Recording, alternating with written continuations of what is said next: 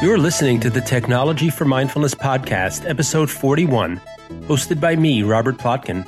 Today I'm going to be speaking with Laurie Wolk, a parent, educator, author, activist, and certified life coach who helps parents with their struggles in today's over-connected digital world, with a particular focus on building self-confidence in children and teens.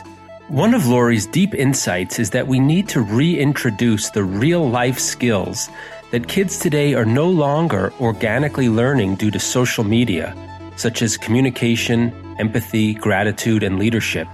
Laurie's efforts have led to a #1 selling book on Amazon and to the development of a curriculum that gives parents the tools they need to build confident kids in the digital age. We're extremely pleased to welcome Laurie Wolk to the Technology for Mindfulness podcast.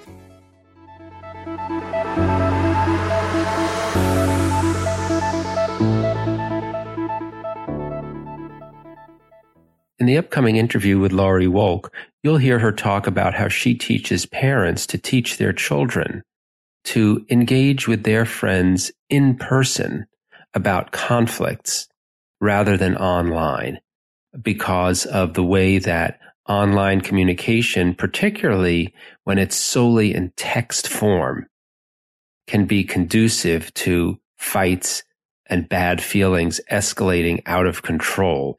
And I think this is a great suggestion for us as adults as well. We have a lot to learn from this. If you've ever experienced text messaging with someone and finding that you're misunderstanding each other and that before you know it, it's a full-blown fight or misunderstanding between the two of you that leads to hard feelings that are hard to get over, you know what I'm talking about. So my suggestion today is to see if you can, in your communications with friends or family members or coworkers, customers, bosses, anyone who you're communicating with, particularly when it's just using text, see if you can notice when a conversation starts to involve conflict, particularly when you're feeling some negative emotion towards the other people, anger or frustration or fear, or if you sense that kind of feeling from the other person. See if you can notice it as soon in the communication as possible. And this is not to avoid the conflict. It's to notice when the conflict is arising so that you can see if there is a possibility of suggesting to the other person that you see that the two of you are in conflict, and that you want to address it, you want to resolve it with the other person, and that you'd prefer to do it in person. And if that's not feasible, perhaps you could suggest doing it at least on the phone rather than just through text. And the reasons for suggesting in person or by phone are because those kinds of communications where you can hear the other person's voice or see their face enables you to have more of a personal connection, pick up on body language, tone of voice, and other cues that can help both of you really see each other and understand each other and de-escalate the conflict in a way that I and many other people find text communications, whether that be by email or text message, are just often not conducive to. Hope you find that helpful, and I hope you enjoy the upcoming interview with Laurie Wolk.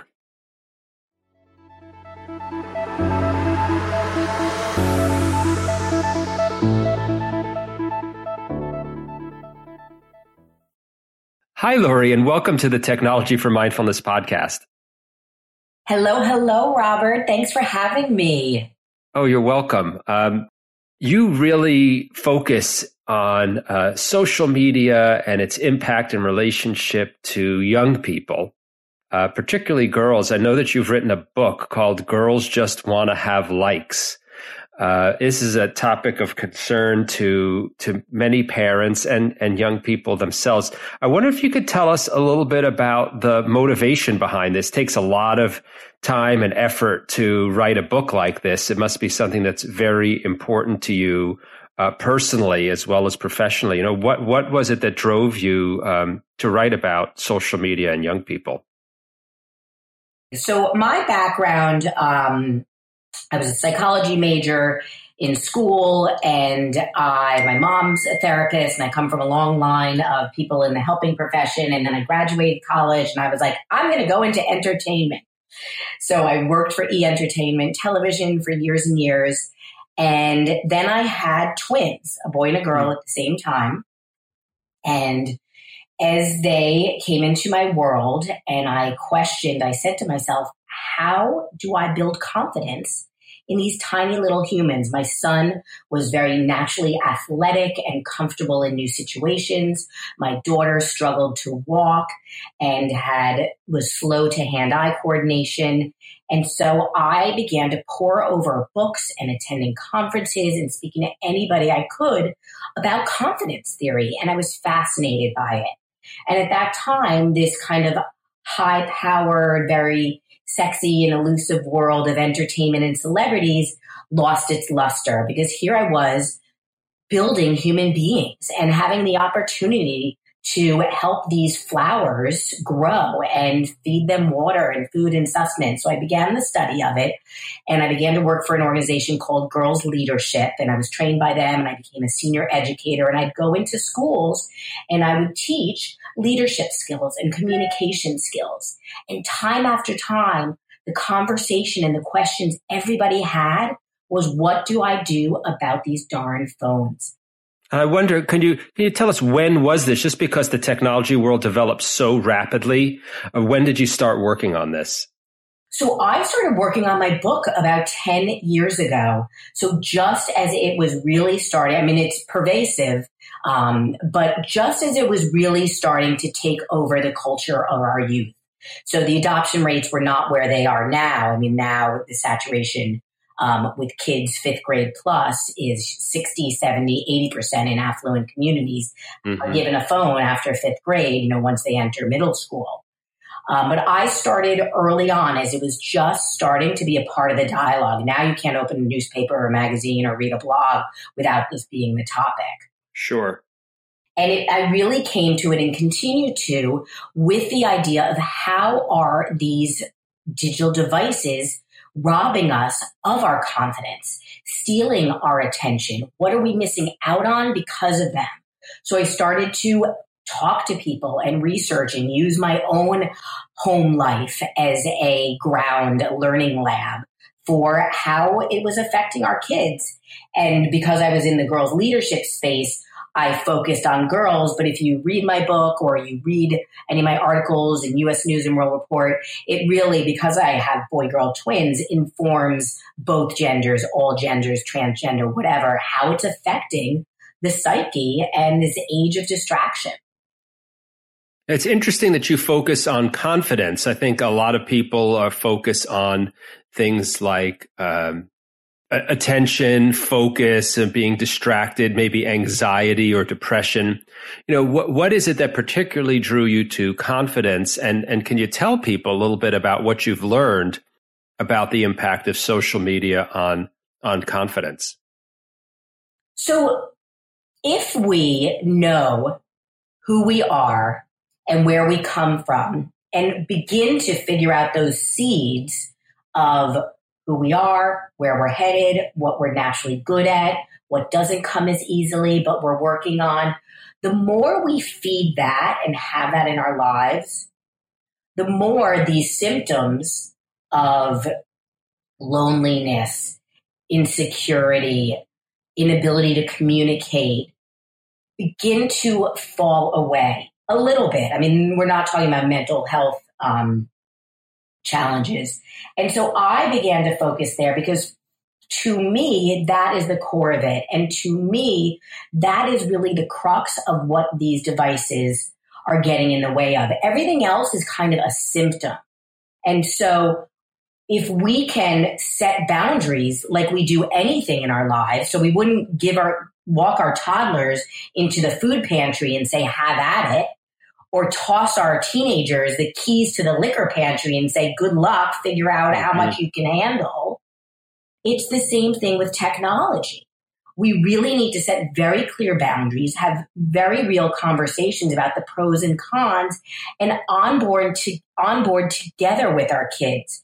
And that's what is going to create this confidence, the in and out dialogue with the parent, not the strict rules, but the explaining why the boundaries, the explaining what it's getting in the way of, what we're doing instead of, and how do we build that back into our lives and find that balance. We have to be teammates versus rules. And for many parents, they're afraid of the technology. So that negative emotion right away comes across to the kids. And they're like, heck, I can't have a conversation with you about this. I'm just going to go underground, still use it, make fake Instagram accounts or whatever it might be. Yeah. I mean, I'm wondering, what is it specifically about the devices and social media that hurts kids' confidence? I know you talk about the seeking of approval and visibility online. Can you talk about how it actually plays out in young people's lives that they now have, I assume, lower confidence than kids in previous generations? It's threefold. So there's the constant comparison culture. So before, circa whenever, 10 plus years ago, our consideration set of people to compare ourselves were the people we saw on TV and the people who lived in our direct community. But now our youth have the whole world open to them to compare themselves to. So everybody, as we know, is going to be eating a better, more fabulous meal or going to that Coachella concert or somewhere cool or wearing the perfect outfit or looking fabulous in a bikini where you don't feel so. So the extra inundation of the comparison culture is really stripping our kids' confidence. And us parents aren't realizing how much day in and day out they are constantly being reminded that they're not enough or they don't look like that or they are not there. And so we think we know, like, oh, that must be hard, we say. But if you really, every second of every day, put yourself in the situation where you have to feel just a little bit less than ongoing day after day, it really begins to get to you. So we pop on Facebook, we see that our friends were in Croatia or the Amalfi Coast this summer, and you're like, ooh, I couldn't even afford to, go backpacking in Maine. And it makes you feel less than. Our kids are experiencing that 100 times over on like HGTV. And even though they say they don't actually, oh, I'm so used to it, it does. It begins to strip away your confidence.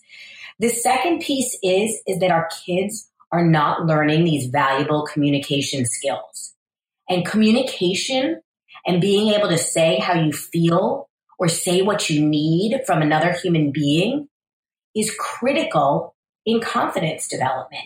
And because these kids can very easily hide behind a screen or get what they need known without having to look someone in the eye and see actually how that affected another human being, they're taking what I say, the easy way out and just being efficient, but not getting that interpersonal relationship, not getting the practice of saying, hey, that makes me feel bad when you include 3 people in your sleepover and not me. Do you think next time I could join?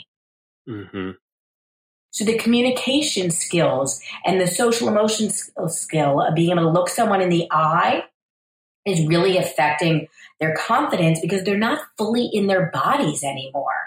They're all out there and they feel it's this fake confidence. They feel confident and they'll text something, but then they'll see that person a minute later and they'll avoid them because they haven't had that real connection and that real feeling of, ooh, awkward is hard, but I can push through awkward. So then they grab the device and they distract themselves some more. And it's an ongoing cycle. So to recap, it's really the communication skills and then the constant bombardment of this comparison culture that slowly, without noticing, is stripping away. Oh, should I look like that? Should I care about that? Should I be going to Coachella? Should I be whatnot?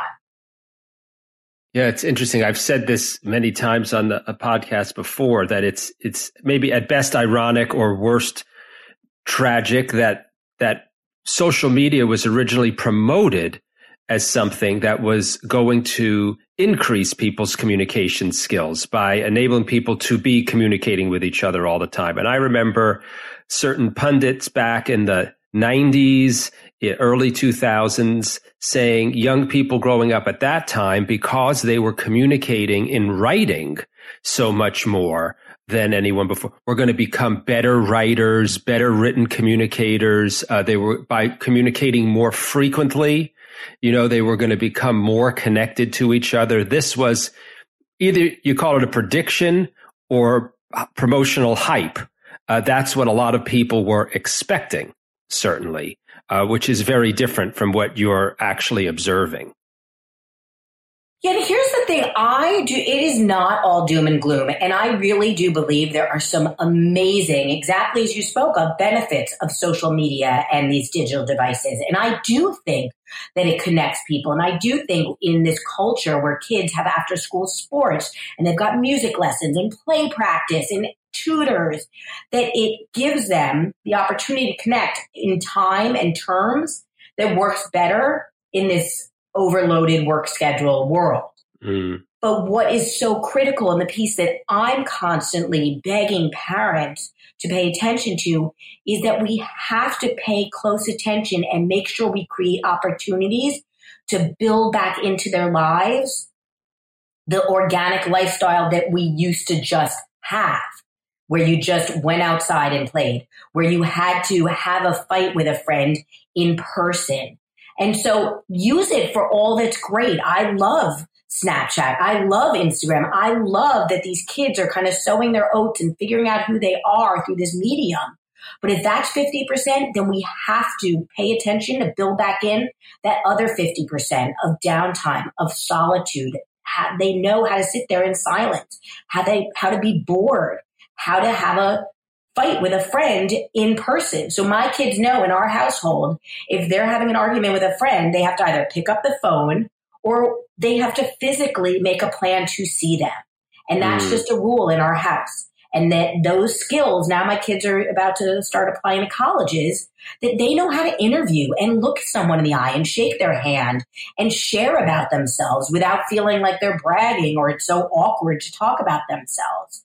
So we have to build back these skills and pay super close attention, not at how long are you on Snapchat? What are you posting? Are you wearing the appropriate clothes? But 50% we need to be organically building into their lives the social emotional skills we know they need for confidence, to thrive, for happiness, for relationship building, etc.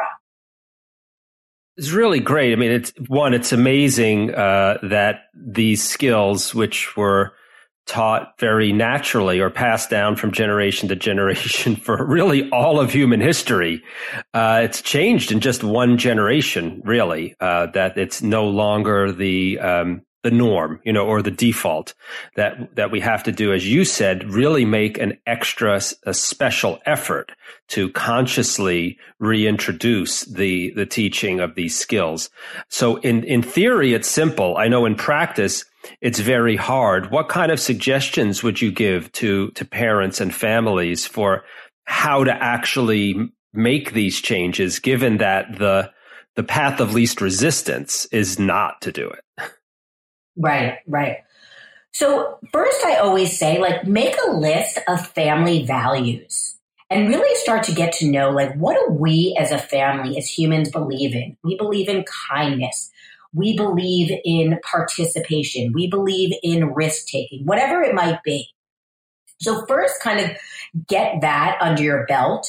And then from there, start to think about opportunities where you can build these skills or these values into their lives. So one thing that's an easy one is when you're with relatives, grandparents, or different generations within the family, which are so important in relationship building and values.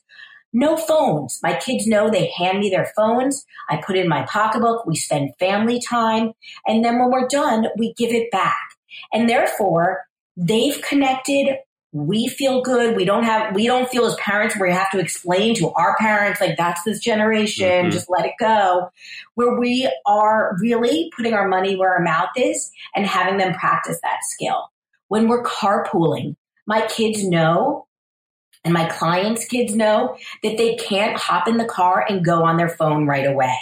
Yes, they've been off their phone and school was long and hard, and that's a way that they unwind nowadays. Maybe we would go home and go into the den and watch the Brady Bunch. So we get it. This is how you unwind, but pick your time limit. I want 20 minutes. We share our days, we laugh, or you just stare out the window, and then you can use your device as a way to unwind. So little ways like that, and a conversation around it with your kid, like, hey, this is the goal. The goal is I want you to know how to process your day without distracting yourself without someone's Instagram feed. What do you think we could do to do that? How long do you think would be an appropriate amount of time? If we don't include them in the process, as I had said before, it's not going to work. We're on the same team. I always am telling my clients, like, tell them we're on the same team. We're building awesome humans. Yeah. And these devices are great, but they are getting in the way of some of the skills that you're going to need. Let's create together. Same thing with the dinner table.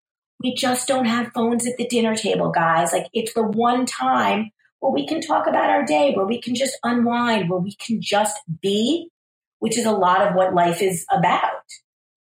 And I'm happy to, if you want, put together just a list of kind of straightforward ways you can execute this and have a conversation with your kids around it.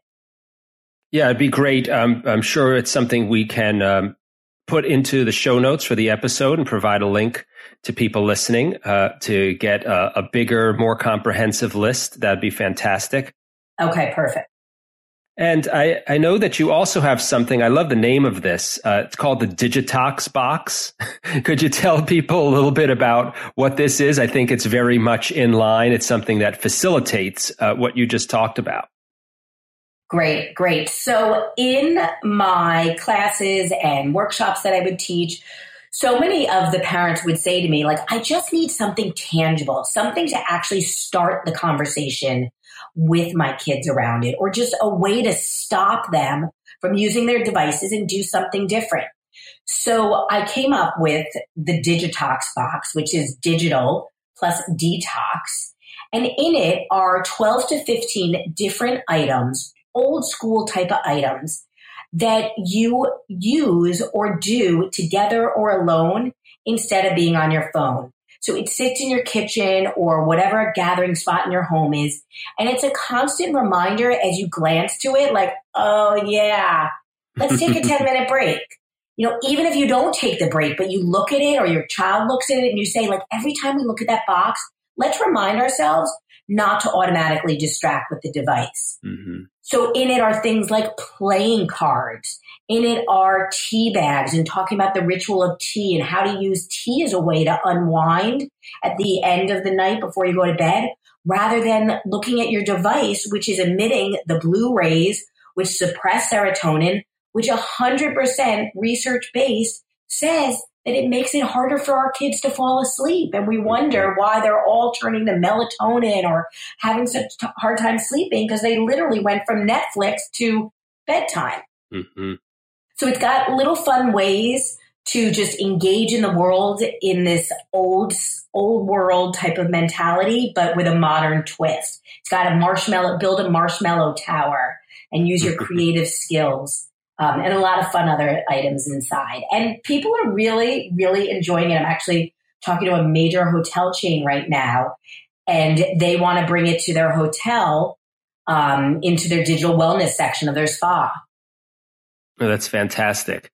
And, I'm sure that there can be challenges involved in this when either one parent or one family tries to do this, because of course we're all part of a world and a community. And can you talk a little bit about maybe the challenges of trying to do this when other people around you may not be doing it, or of the promise, of multiple families getting together or people within a school or a community, banding together to work on this and support each other in it? Great question. So I'll take it twofold. I'll start with just within the family. If your partner or spouse, maybe for their work, they have to be on their phones all the time. The one main thing I always say is we need to keep a little bit of a sense of humor around it. That the more we are afraid of the technology or seriously fearful that it's ruining ourselves, our kids, the world as we know it, we've lost. So we really need to start to get comfortable that social media and these devices are here to stay. They've got a lot of positive aspects to them, but we have to figure out, because they are addicting, just like that, those sugar cookies or chocolate chip cookies, how to set boundaries around it, how to figure out how to control it, and to have that conversation in the family or with the spouse who maybe isn't as much on board. And when things go awry, that's okay. We have a rule, no phones at the dinner table. And I'd say that probably after 3 weeks, somehow they've snuck back in. Sometimes I'm the culprit. And I'm like, oh my God, I'm so busted. Everyone back to the baskets. And that's it. We giggle and we move on. There's no, big consequences. And I'm so disappointed. We're all trying to figure this out together, would be, within the family unit. Keep it light. Be understanding. It's challenging for all of us. And then within our own communities, like most things, that we do want to align ourselves with like-minded people. So if you are someone who really wants to delay your child having a device, having a phone, using social media, having Snapchat, whatever the different ramp up points are, that's great. The longer you can delay it, the better, because then you've organically had more opportunities for these face-to-face conversations or making plans without a group chat involved.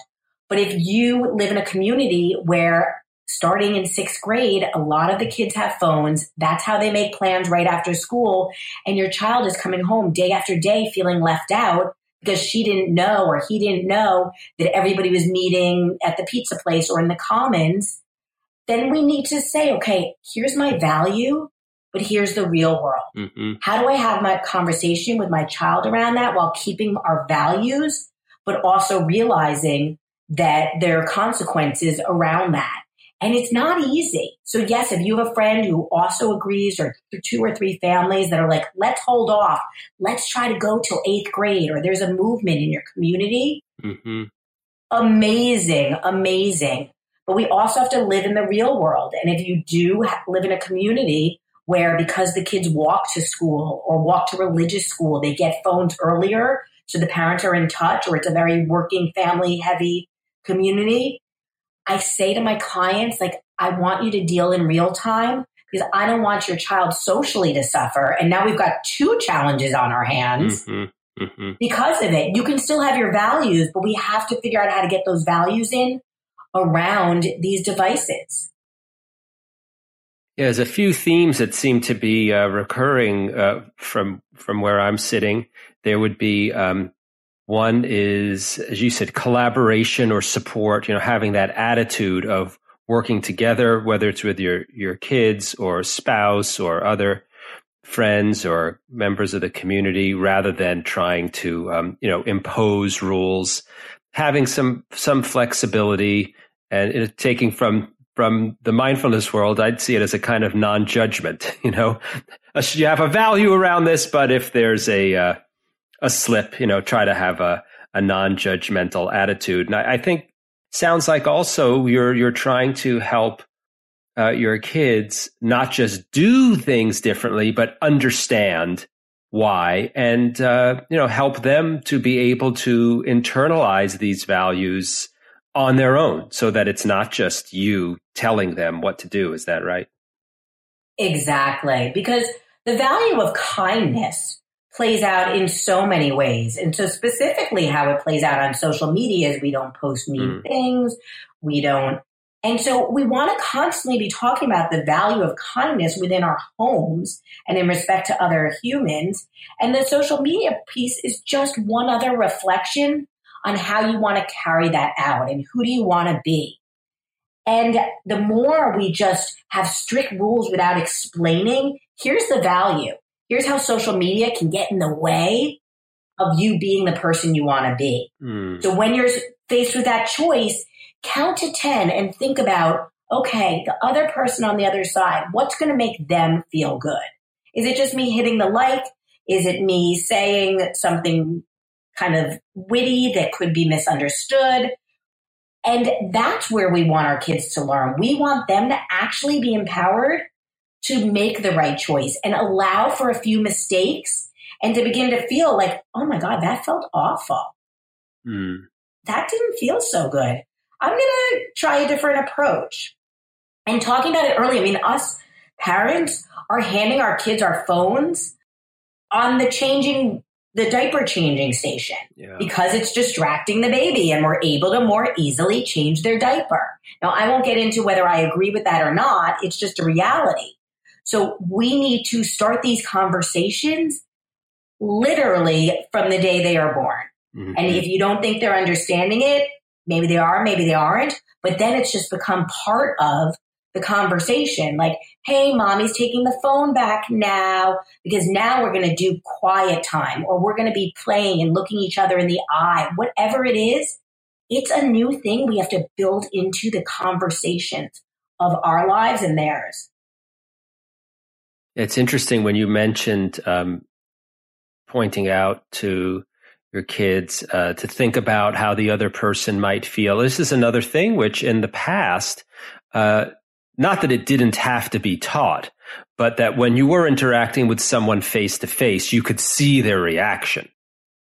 Whereas now online, it does take some conscious pausing and thought about the other person, because in most cases, you're not seeing them.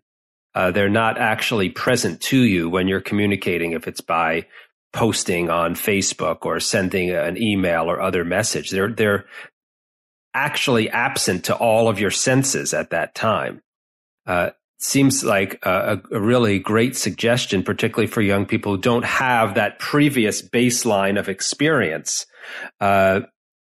in learning how to take someone else's response into account when all they've done is communicate online where they're not seeing someone else's reaction to them. Yeah, exactly. So in my book, one of the things I do is I list, with all my clients and all my workshops, what leadership skills they hope their kids would possess. Empathy, good communication skills, organize, and then to take a look at how does that play out in today's digital world or with social media. How do we develop the empathy skill? And so it's exactly as you just spoke about. We begin to, if we're not looking them in the eyes, start to imagine, I wonder how that will be received. Mm-hmm. And if I'm not sure, I need to reach out to them and say, hey, emails, texts, notes within an Instagram chat can be misunderstood. Just want to make sure you know that I was kidding in that, because we don't know. And so we have to go that extra mile and make sure that we're being understood. And for kids and adults to begin to realize that it has to be built into our conversation if we're not going to be doing it in real time. And that's okay. For efficiency, we can't always do it in real time right now. But we have to build in that extra empathy. How do I think that's going to be received? Do I need to make sure that they understood that I was kidding or that I was rushed or, my KK, which is okay. My kids will always give me a KK. And I can't tell, are they annoyed with me? Do they think I'm being controlling? Are they not interested? And so I said, I don't want that. I want you to actually say to me what that piece of did you take care of this felt like. Did it feel stressful? Did it feel... So we no longer use KK because it left me just wondering, like, what are they thinking? Yeah. This is really, really great. I appreciate all of your insights and suggestions. I mean, these issues and challenges are only going to become more significant over time. I wonder if you can let people know how they can get in touch with you, find out more about you, find your book, find the Digitox box, and other resources available from you. Terrific. So my website is my name. So it's Laurie, Laurie, Wolk, WOLK.com. And there you can find the Digitox box. You can buy my book. My book is available at all major bookstores, Barnes & Noble, whatnot. You can buy it on my site, and I'll personally autograph it to you or your daughter or an aunt or niece. And then I write for U.S. News World and Report monthly, always on these topics. I just wrote a great article about how to raise boys who treat girls well. And you can always reach out to me if anybody's interested in getting some sample chapters, maybe the leadership one, to start thinking about that. I would be happy if you emailed me to send you a digital copy as a friend to your audience, Robert. So that would just be Lori@LoriWolk.com. You can email me and I'll send you that leadership chapter. Well, thanks so much for that offer. Really appreciate it. And thanks for all of the work that you're doing, Lori. And thanks for being a guest on the Technology for Mindfulness podcast. I really enjoyed speaking with you. You as well. Keep fighting the good fight, right? Thank you.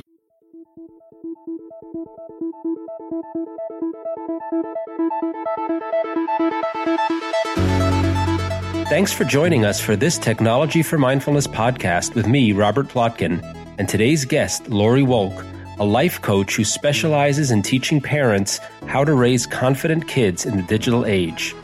You can find out more about Lori and her Digitox box at LoriWolk.com. That's LAURIEWOLK.com. If you liked today's episode, please leave us a review on iTunes and share the episode with your friends. Those and all other links are in the show notes, and check out our blog at technologyformindfulness.com for information and tips about science, technology, and mindfulness. And find out about our Tap Into Mindfulness course for helping you to take control of your smartphone at bit.ly/TFM meditation. I'm Robert Plotkin, and I'll join you next time on the Technology for Mindfulness podcast for our annual New Year's episode.